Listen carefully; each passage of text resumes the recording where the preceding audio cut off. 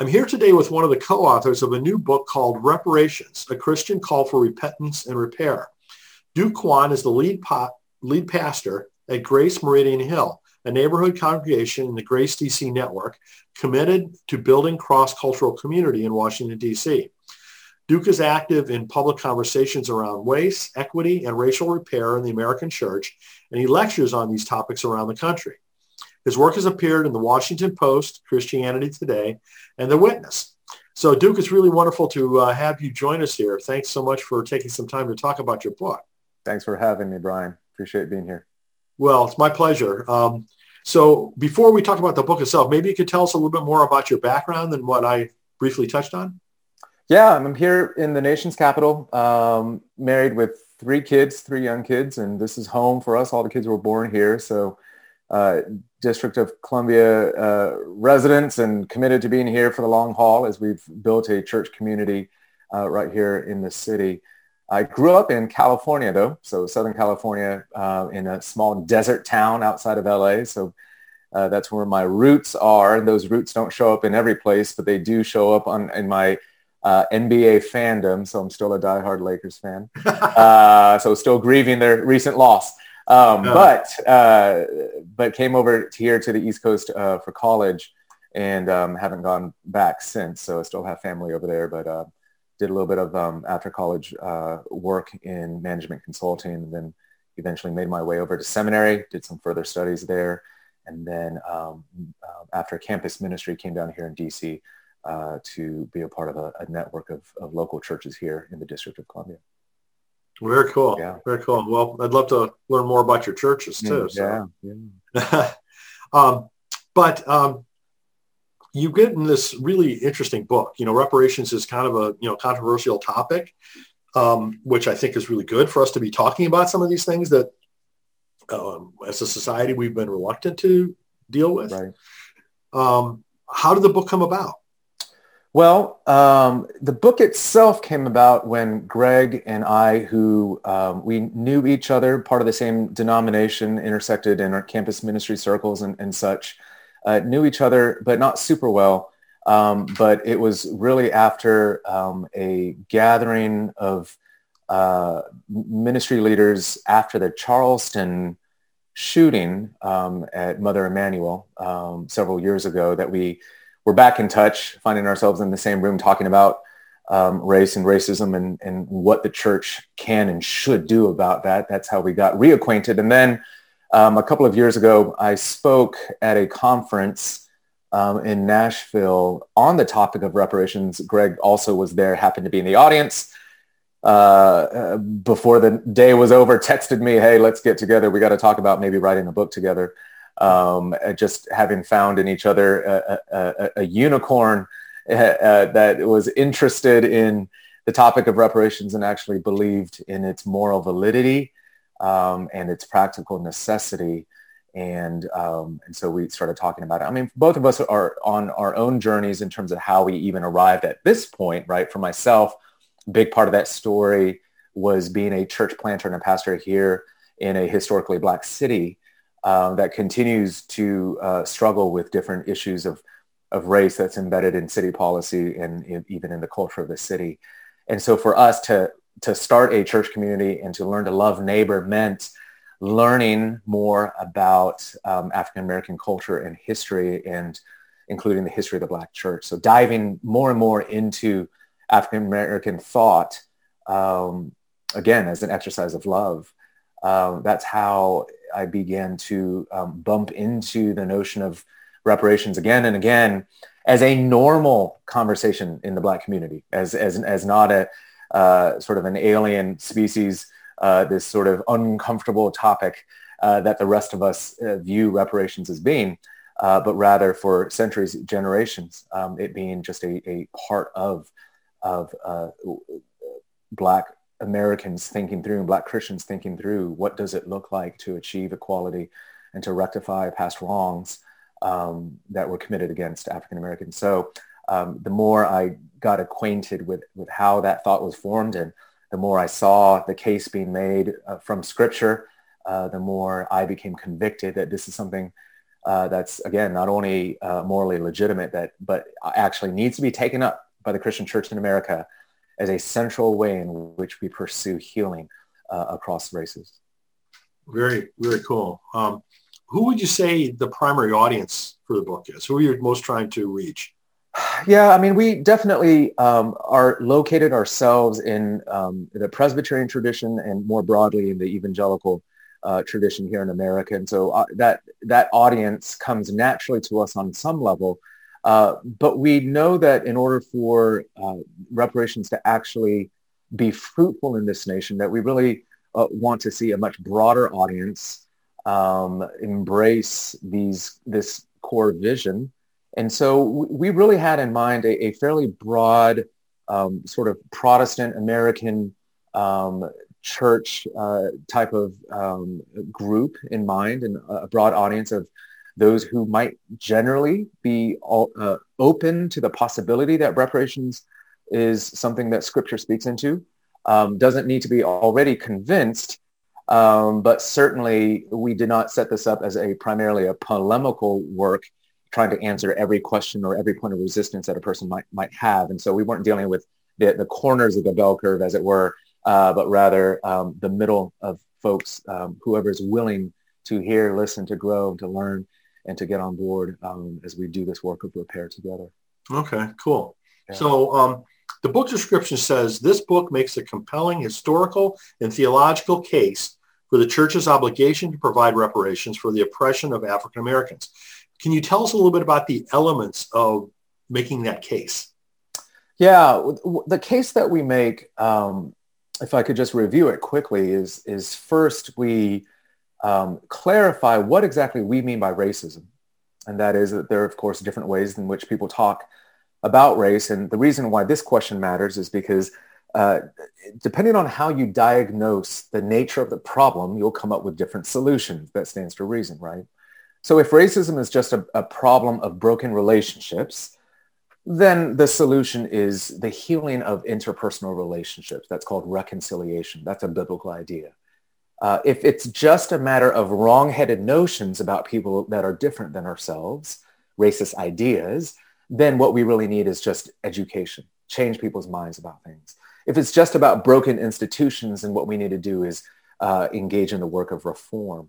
What we do is we define racism in a way that understands it more as a cultural phenomenon.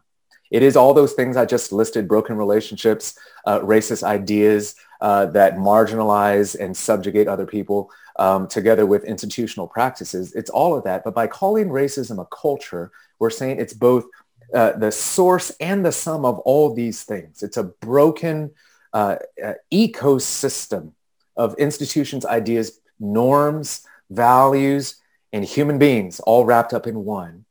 And in defining it in that way, we then make the case that the racism that we see in America is best understood as white supremacy. That is a culture of dominance and a social system, a social order that confers advantage to those that are designated white and disadvantage and exclusion to those who are otherwise.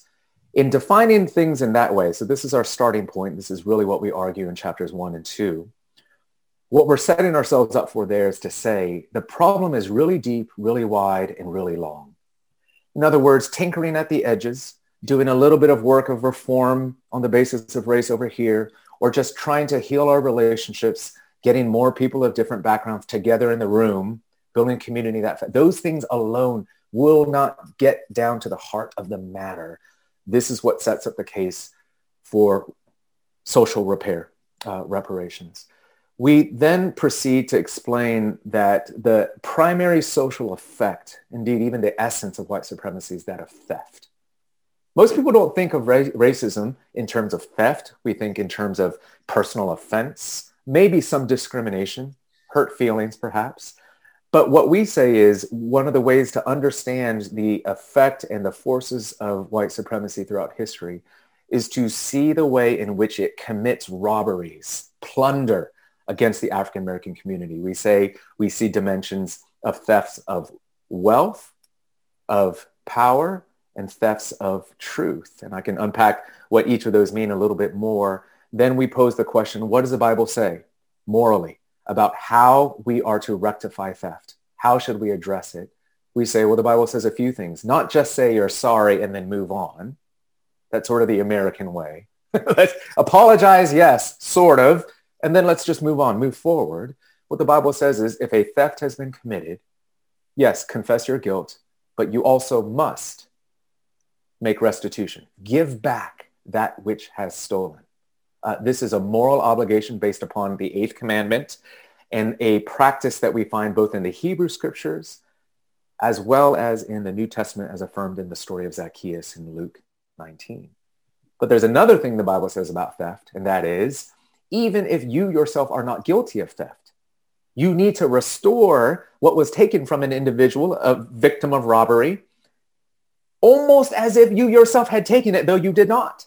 So not hinged to culpability, but rather hinged to the call to neighbor love, that we're called to take care of victims of robbery. And this we find in the parable of the Good Samaritan, right? So a Samaritan who was a stranger to this man who was left robbed and almost dead on the roadside and came out of love, out of compassion, gave up his horse, his comfort, gave up even his wealth, right? And putting him in an inn and telling the innkeeper, charge everything to him, everything to me, right? I will pick up the tab. That's restoration, not restitution, restoration. These are the two moral logics that we find in the Bible behind reparations. So the whole work of reparations is restoring that which has been sinfully and immorally taken from the African-American community throughout history, even to the present day. Now, do you deal at all with the analog for Native Americans? We don't. We do recognize that. We acknowledge that that's a significant additional application, obviously, of the call and the need for reparations. And so we note that. But our focus in terms of the scope of the book, we focus primarily on the African-American community. Okay. But the principles and sort of the moral grounds for whatever repair that needs to happen in the direction of the Native American community certainly applies as well. Yeah. I mean, I agree. So I know the book has recently been released. What kind of responses have you received so far? Well, it's been the full range. We've seen a number of people that have responded with encouragement and enthusiasm. People that either were already partly persuaded and just needed to get more information and needed to read sort of a clear biblical case for reparations in the way that we lay it out. So lots of enthusiasm, a lot of people that are saying, well, we're ready to go. What do we do now? How shall we move forward? And there's been, as expected, some pushback and some who have declared it to be quite contrary to the Christian vision of things. Others who have said it, while partially true in bits and pieces on the whole, does not adequately make the case for reparations needing to be made towards African Americans. So the full range, and we, of course, in the nature of this topic, this challenge, didn't go in expecting a uniform agreement, 100% agreement, and it's never been the case throughout American history. The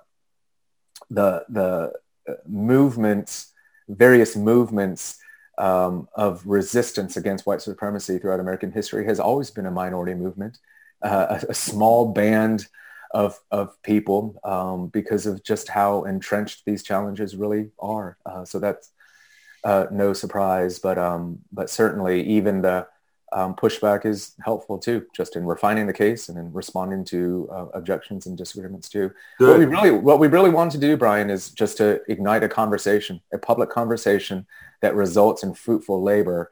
But it's something that needs to be talked about even before it's something that's done. Exactly.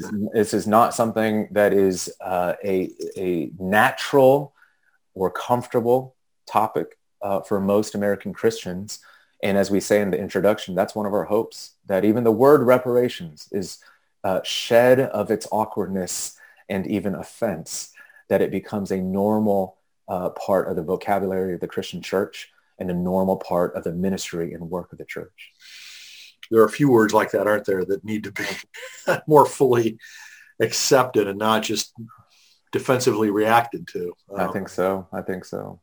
So I know you in the book you make the case about why this is necessary. Do you also talk about what form you recommend reparations should take? Well, one thing is that the specific focus of our book is number one on the Christian church. And so although we do believe that a moral case can be made for the federal government and state governments and local governments, for instance, in the case of Tulsa and the 1921 race massacre that occurred then and there, and as we remember that 100-year anniversary recently, cases can be made using the same moral logic that we lay out.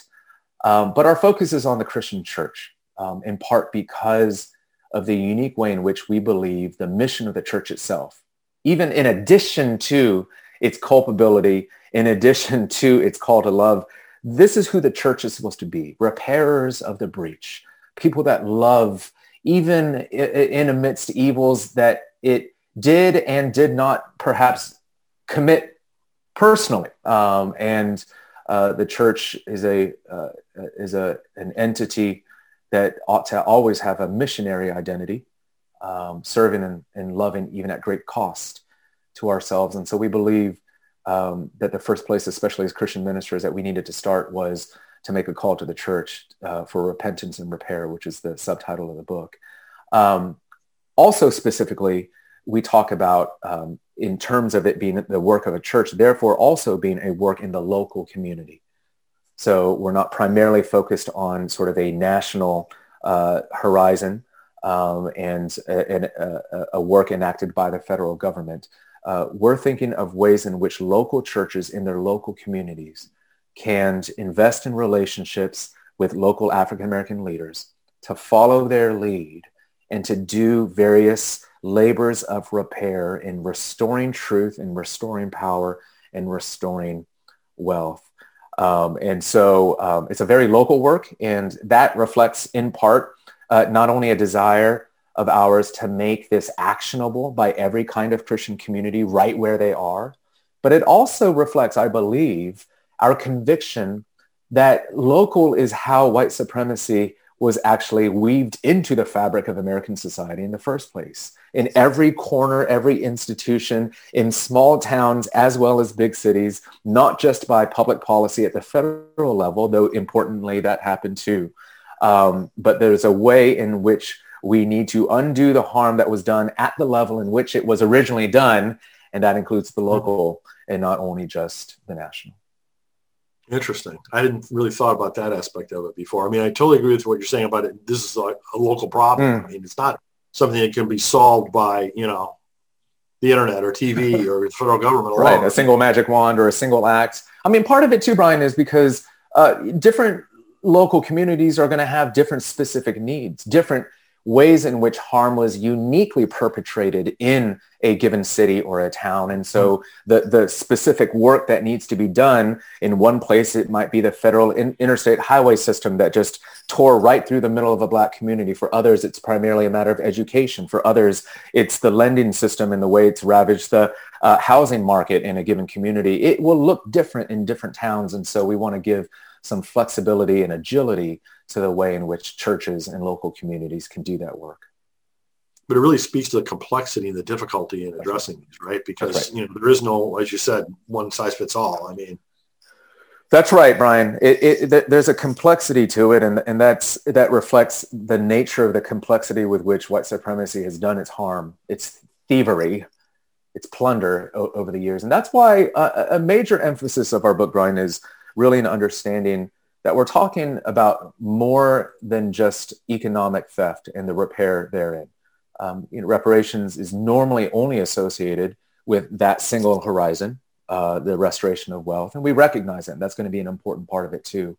But we believe that there's been a theft of truth. And by that, what we mean is that there has been a deep, multi-generational concerted effort to tell lies about African-American identity, the way in which the truth about Black people from the beginning, from the earliest days of their abduction and enslavement, here in this nation, the truth of who they are and the glory that they've been invested in by God has been obscured and has been overwritten by lies. And the work of repair is to restore that truth, and not only about African Americans per se, but even about American history that has been romanticized, much of Black history being erased in common tellings of American stories. I mean, this has been a topic of conversation over the last couple of weeks as people have been awakened to the reality of the 1921 Tulsa massacre, from Tom Hanks on down to the rest, everyone noting, hey, I didn't grow up hearing about these things. Well, this is not the only time and place that this has happened. Let this be a lesson to us that there are hundreds, if not thousands, of Tulsa-like massacres and other atrocities that were committed against the African-American community that have been erased, in many cases, literally from our history books, or at least erased in our minds, willfully, forgotten. We need to recover those things, tell better stories, memorialize some of these atrocities, and recover the truth. That's the restoration of truth that we're talking about. And the same with power, whether if it's electoral power or if it's ecclesial power or if it's different forms of social power, political power, we need to give back that which was immorally taken. Yeah, wow. Well, I'm glad you're addressing all these different aspects of this. Yeah. So recently there have been some reparations related announcements, by both Christian organizations and other institutions, educational. Do you have a view on those? Yeah, there's been some wonderful steps, both in local communities, Evanston, Illinois, as well as in different institutions that have religious roots or that are explicitly Christian seminaries. So, for example, Princeton Theological Seminary announced the creation of a reparations type of fund. Virginia Theological Seminary as well, and they actually began making those payments, and so they're actually following through with their commitment. Georgetown University, which has Catholic roots, obviously, has also been in conversation. So many different examples of this, and this is important work. It certainly is. One thing to note is that, of course, the payment of cash benefits to descendants of enslaved Africans is not in itself able to repair every part of the wrong and harm that has been done. No, absolutely. It's an incalculable harm. And so it's more than symbolic, but it certainly isn't exhaustive and comprehensive in and of itself. It still does need to be done. And it's important, however, how it is done. It's something that we urge in our book, that it needs to be done in collaboration, because the manner in which one seeks to give and to relate to the local African-American community is part of the healing process. Restoring that relationship rather than just cutting a check and hoping everyone will leave you alone, right? So the process itself is important. As I mentioned before, we're concerned about the repair of truth and not just the repair of wealth. And so the way in which the story is told matters, both internal to that community or institution as well as publicly. What exactly was done? What harms? What plunder? What theft? What sin? What evil? And expressing that in a way that actually communicates and restores a better telling of the narratives that we've told wrongly up to this point. And so, again, just to emphasize again, the way in which this work is done matters. So I don't know all the details of each of those cases in terms of all the process and what the decision makers did. And certainly, know how the media has covered each of those things. Just to say, again, those things are good starts, and they are important, more than gestures, but important decisions that need to be made. And I hope they multiply. It is an encouraging start. But how it's done also matters greatly, as if we are actually to see a real work of healing to proliferate in this country across Christian institutions. Well, just seeing the reactions to those steps that have been taken, right? I mean, there's a lot of controversy, right? Right. Is it being done right, right? That's right. And it's certainly not easy, and not everyone's going to ever agree on, is this right or is this wrong or is this enough or is this not enough or whatever. That's right. It's incredibly difficult, but Yeah. I'm glad you're like presenting some principles, guidelines. I'm not sure if those are the right terms, but hopefully. Yeah, I think so. Brian, one of the things that we also talk about, this would be the first part of chapter 7 towards the end, is the importance not only of running out the door and doing the work of repair, but actually cultivating the kind of inner virtues that make us people of repair. And by that, what we mean is we don't intend to present a task that becomes merely transactional, cutting a check, doing a couple things in the name of repair. Rather, we long for this to be a lifestyle, and we long for this to be a truly deeply transformative process for local communities as well as, God willing, for the whole nation. And so what that means is cultivating the kind of humility that enables us to be more repentant people, that we learn how to tell the truth more readily, which of course is the hardest thing in the world somehow for Christians to do. It shouldn't be. It's what we're supposed to do best by God's grace, to be freed to tell the story about our inner darkness, right? To be freed by God's love, to tell on ourselves. And yet so often it's Christians that are most defensive and Christians that have been most obfuscating about some of these racist realities. We need to teach our people, teach our communities, and learn it ourselves, the vulnerability and the humility of repentance, and cultivate communities where it's safe to do so, and where we are on a regular basis learning to relinquish power, which of course is at the heart of white supremacy. What does it look like for us to learn to lay things down and to give up power, to lose control, even in the manner in which we give, to not continue with our hands still on the steering wheel from outside the car, as it were, trying to direct and manage how even our so-called generosity is being used and spent and invested. So there's a lot of dying to self and taking up of our cross. I think that the American church needs to relearn, or perhaps learn for the first time in this particular area, that we don't, even with good intentions, fall into a habit of paternalism in the way that we do reparations, which of course would be the deepest of ironies, that even in our efforts to make reparations, that we would do it in a way that perpetuates the very forces and habits that got us into this trouble in the first place. Well, doesn't it all speak to, how far the church has gotten away from what the role model of Jesus actually gave us? I think so. And as you said, it's even a broader issue than just reparations and racism, and as big as that is, right? That's right. Deeper issue. That's right. I mean, this is really, there's a lot of people that feel like reparations is contrary to Christ, although everything about the Christian gospel not only calls us to love neighbor as self, but tells the story of one who paid for wrongs that he himself did not commit and who suffered for the wrongs that we did commit.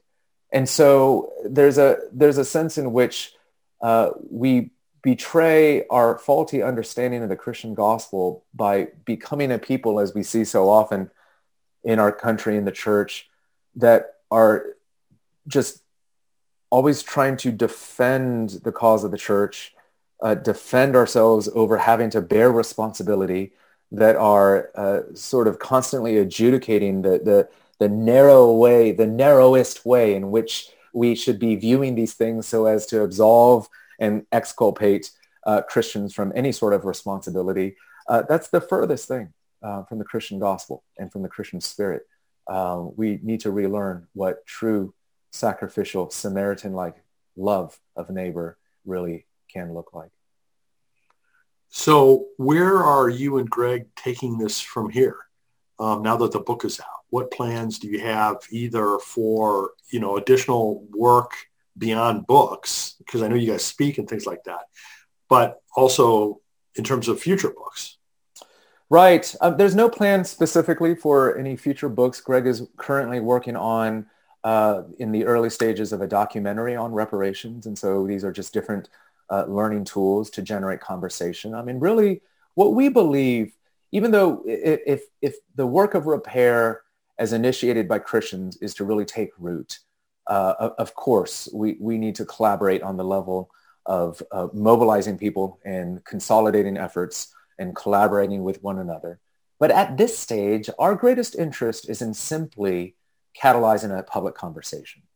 Because as we like to say, this is such a foreign notion, an alien concept to most American Christians.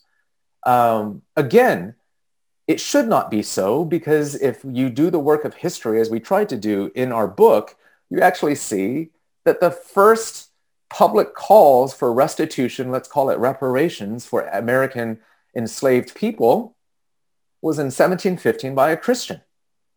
So this has roots in the Christian tradition. What this work is all about, in a sense, is actually to reclaim and unearth the Christian commitment, Christian heritage of reparations, to unearth that and dust it off. But also, again, to recognize that this has been a conversation in the African-American tradition, both within the church and outside the church, for many generations. So it should not be as alien as it has been and as it presently is. We are so new to this conversation, collectively speaking. That's the first thing we need to do. We need to learn the moral case, have deep foundations, retrain our instincts, form new moral imaginations around the true nature of racism, the true power and effects of white supremacy, the true call to restitution and to neighbor love. And that as it fills our hearts and our imaginations more fully, that we believe that is where and when creative solutions and forms of collaboration will naturally be generated. But right now, we're barely scratching the surface. We barely know how to talk about this. We barely know what questions to ask of each other. That's the phase in which we believe we're in now, and we're happy to be a part of that conversation and even just You're right. I mean, there's no arguing with what you're saying. And unfortunately, we are just scratching the surface. Right. So it's just a lot of awareness and conversations that need to be had. That's right. I wish it was further along, but I mean, realistically, I totally agree with what you're saying. Yeah, so. That's right. And I mean, just to say, so far, I think what we need to continue doing, obviously is not simply to read the book, although perhaps that's a good starting point. Our hope and desire is not to have a corner on the market, even as far as books are concerned. We hope that this generates more interest in other Christians writing about reparations, and that there's a whole effort that follows after this one to shine light on new angles, on new perspectives from new voices, so that we are talking about this in a way that generates not only repentance, but also joy, because the joy of the Lord is our strength, and we believe that we can discover a mystery of power, moral power going forward, if we pay attention to God's call in this way. Well, Duke, congratulations on pulling this off, and getting this book together. And it sounds very interesting. I've got to read it. So I'm looking forward to that. And, I'm really looking forward to following, where all of this goes from here. That's great. Thank you so much for expressing interest in it and in advance for reading it as well. And happy to keep on talking and having part of those conversations. Yeah, I will help get the word out as best I humbly can. And, as I said, look forward to, seeing how we can collaborate going forward. Yeah, sounds great, Brian. Thanks so much.